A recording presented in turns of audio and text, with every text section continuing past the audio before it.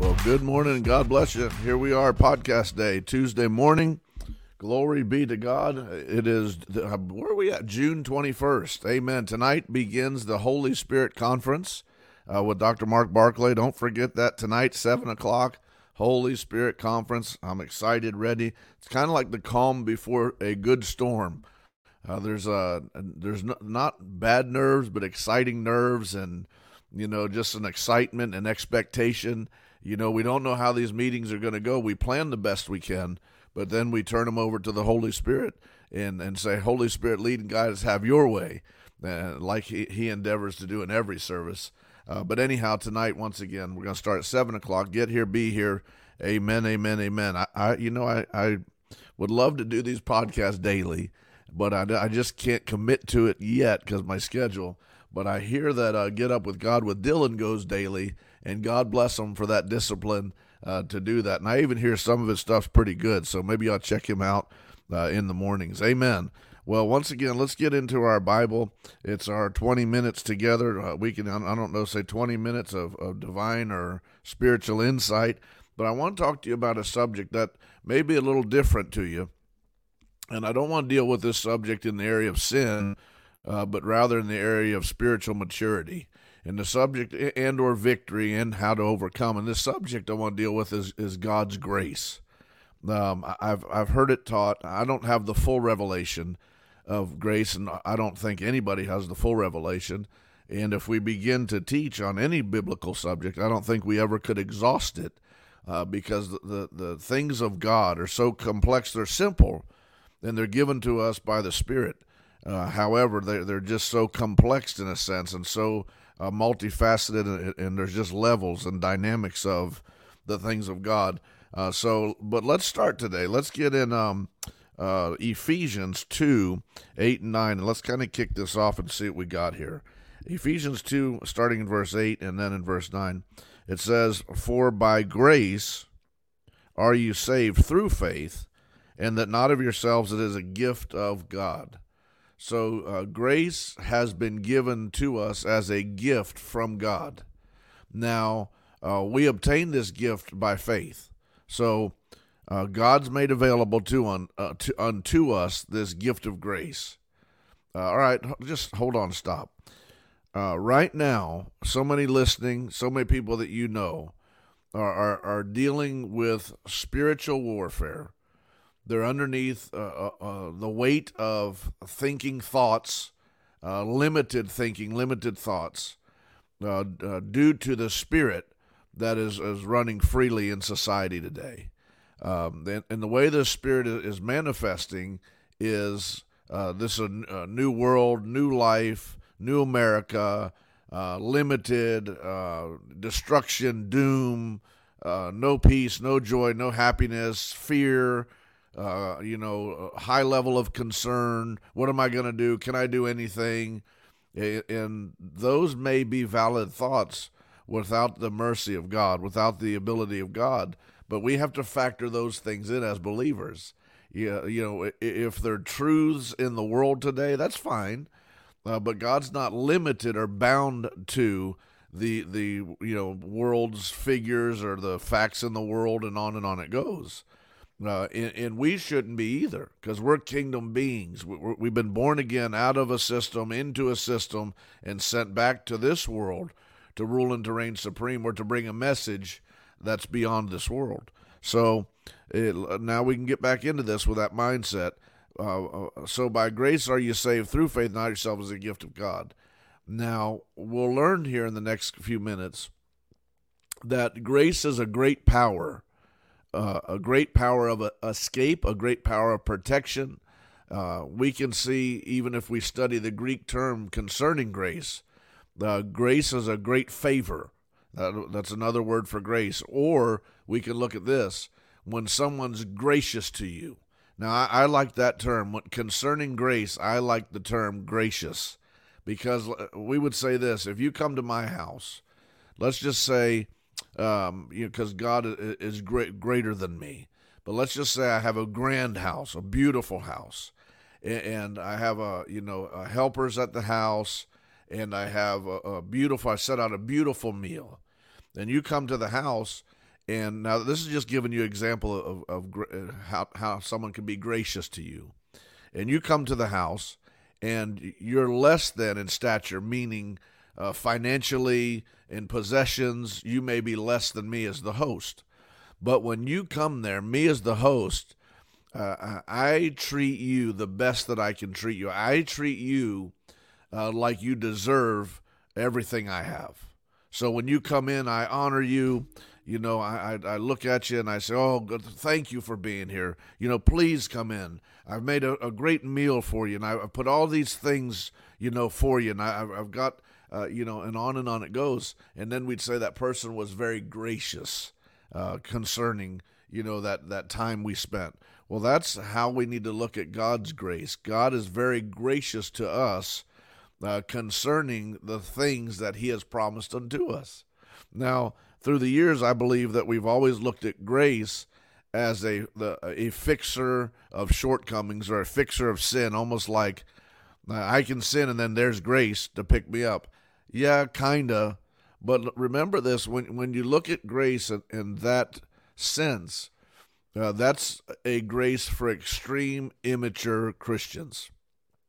Now, I've said this through the years. The next time I teach on it here at New Way Church, I'll do a graph or an image. And the way I would do it is I would do it as a V shape, and I'd go down. And at the top, when you're a young believer, when this shape is up here at the top, you need extreme grace. You know, there's times in your life in maturity, in spiritual maturity, that you need a greater level of grace. Or let's do it the other way. Let's say broad, because you're living broad, so you got broad grace. You're trying to figure things out, but there's great grace afforded to you in order to get you to a new level. But the higher you go in maturity, the tighter the element of grace becomes. Now, this is a good picture to get. When I was here in this broad lifestyle, I need a lot of grace. But as I mature and my life gets tighter in maturity, so does the grace afforded me. Because God now is looking to me and expecting to me to be different than than 10 years ago, 5 years ago, and on it goes. So if we're looking to grace, to help us with sinful ways or sinful nature, yeah, it's there, but be careful, because Paul said, "Do we continue in sin that grace may abound?" And the answer is no. You don't look at a lot of people are teaching a perverted grace, and they're teaching that God's already paid for all of our sin through Jesus, which is true, but then they're teaching if all of our sins paid for, we can live a sinful, evil life, and it's all paid for. It's all, it was paid ahead or paid forward. So it doesn't matter what I do. If I sin today, it's paid for. I sin tomorrow, it's paid for. If I plot sin, according to this perverted teaching, that's already been paid for. Well, that's not true. That's abusing something great that God's given us to strengthen us. Come on now. I'm preaching pretty good. Say amen. And I want you to wrap your mind around this. I'm trying to help you walk in grace in order to walk in freedom, to walk in grace in order to walk in victory. I know Dylan dealt with Get Up With God this morning, how to obtain or walk in victory. Well, grace will lead you to victory, because within grace, God brings you to levels, to places that you can't fathom and or understand you deserve them, because it's by grace that you do deserve them. But you need grace to get there. Come on, can someone say amen? Now let's go. I got a few scriptures there I want to take you to. Let's go to 2 Corinthians. I got some on my phone because I got a different translation. 2 Corinthians. Oh, come on, where'd you go?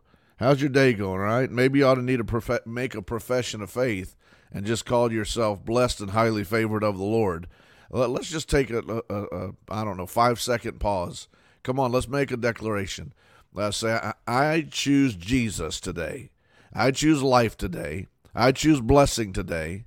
I choose peace today. I choose joy today. I choose victory today. Today, I choose grace.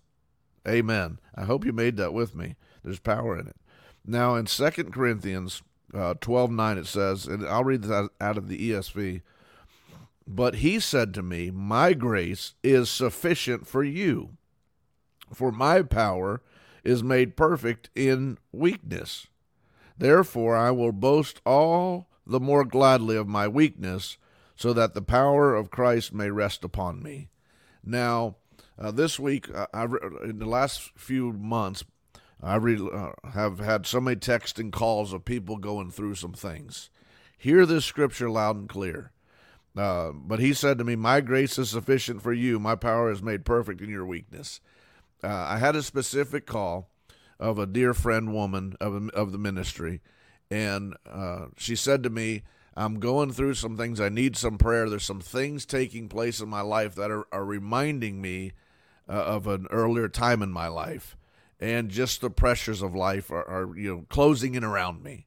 And this scripture is perfect for those kind of seasons, or those kind of what we'd say are attacks, but there really may not even be attack. They're just the information of life sometimes. So if we look at that, in that position, when you're positioned like that, where the walls are closing in around you, if you can learn how to rely on grace, grace leads you or becomes a great power that protects you. All right, come on. When you're weak, grace comes in and gives you the ability or the power of God and makes a way out for you. Come on now. Say amen to this. We know in 1 John 5:4, the Bible says that faith gives you the victory to overcome the world. Well, we've learned in the beginning, through faith, you've obtained grace. You've been saved by faith through grace. Come on, are you here? So if we go back to grace and faith working together, if we can get grace and faith to hook up concerning faith, it yields victory unto you. You ought to say amen right there. Now go into Hebrews 4.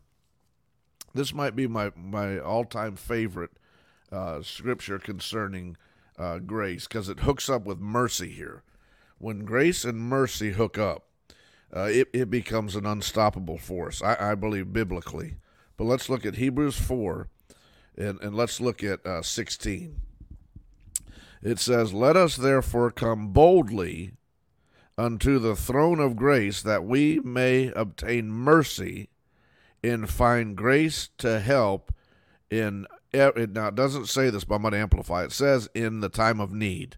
But I'm going to say this.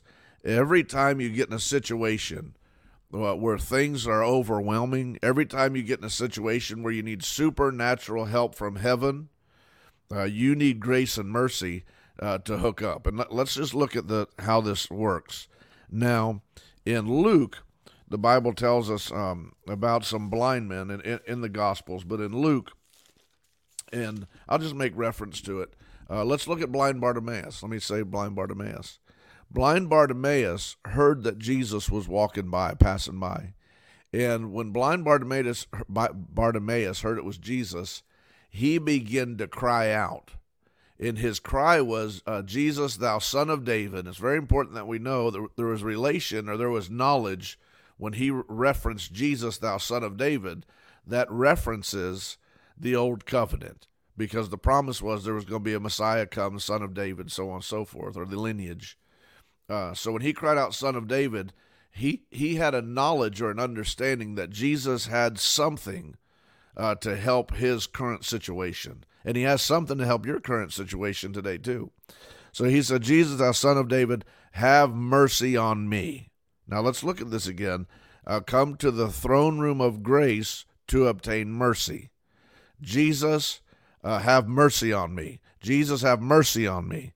And the Bible says he got louder and louder and louder. And the disciples and the helpers around Jesus tried to quiet him. And they said, be quiet, hush up, you're going to, ruin everything in the meeting, and on it goes, like men always, naturally try to do. But he cried louder and louder, and Jesus came to him, and he said, what do you want from me? And he said that I can receive my sight. And he did receive his sight that day.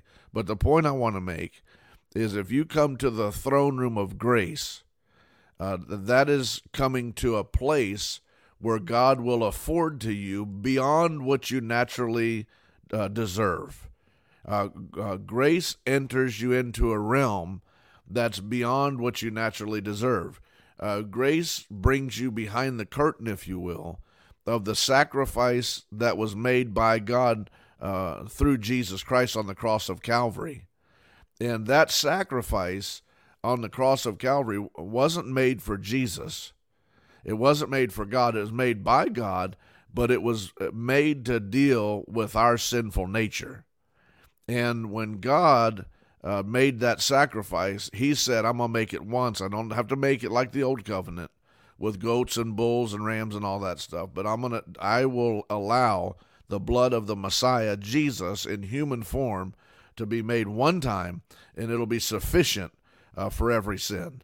So when we come to that throne room of grace to obtain help or mercy, that throne room of grace affords us that sacrifice of Jesus once again. Come on now, I'm preaching pretty good. So let's say today you're going through just mental anguish. You're going through a circumstance, pressures, attacks, worldly attacks, demonic attacks, life issues, and on it goes. And you say, man, I just had enough. Well, now you need to rest in grace. Come on, you need to get to the place of grace and cry out to God for mercy. And that grace will come upon you. That grace will come upon that situation. That grace will begin to lift off, remove all these bondages and aggravations. Come on, glory to God. I feel like if I could get this camera, I'd take a lap around here. Amen. Say amen. I don't know, take a minute, cry out to God. Let's go boldly. Come on, let's do this in the spirit sense. You say, well, I don't deserve it. I've gotten a fight this week with my spouse. Maybe you said a cuss word or bad attitude or I don't know what it is. Well, forget all that. Now pick yourself up, get to the throne room of grace. It's not a physical place, but it's a place in your heart. Get before the Lord. Say, Lord, I'm coming to you now. And don't come as a lowly servant. He said, come boldly, meaning you're coming to obtain something. So you say, but I can't do that. I just feel wrong. Well, you better understand the power of the sacrifice of Jesus on the cross of Calvary, because his sacrifice was greater than all your sin. And when you say, hey, I can't do it, I got to be meek and humble, you do. You're not making God do anything. You're just operating within the system that God's placed before you. Come boldly to the throne room of grace to obtain mercy concerning your family, your business, concerning health issues. Cry out to God today. God, have mercy on me. Have mercy. That's not saying have pity on me. That's not saying feel bad for me. That's just calling out to God because you figured out biblically what rightly belongs to you. Healing belongs to me. Favor in business belongs to me. Peace in business belongs to me. Financial increase belongs to me. If you want to work, there's other things attached to that, so on and so forth. But these things God has already made available unto you. Oh, come on now, say amen. His grace, say this with me, God's grace is sufficient for me. When I am weak, he is strong. When I am weak, his grace begins to help me and lead me into victory. Well, I hope that helped you today. I love you. NewWayChurchFL.com, RichardSummerlin.com. And then don't forget, tonight we start the Holy Spirit Conference, 7 o'clock tonight here in Palm Coast, Florida, New Way Church with Dr. Mark Barclay. Be here. We go all week long tonight, and then the mornings at 10:30, and then once again, nights at 7 o'clock. God bless you. I love you. Share this, and I'll talk to you soon.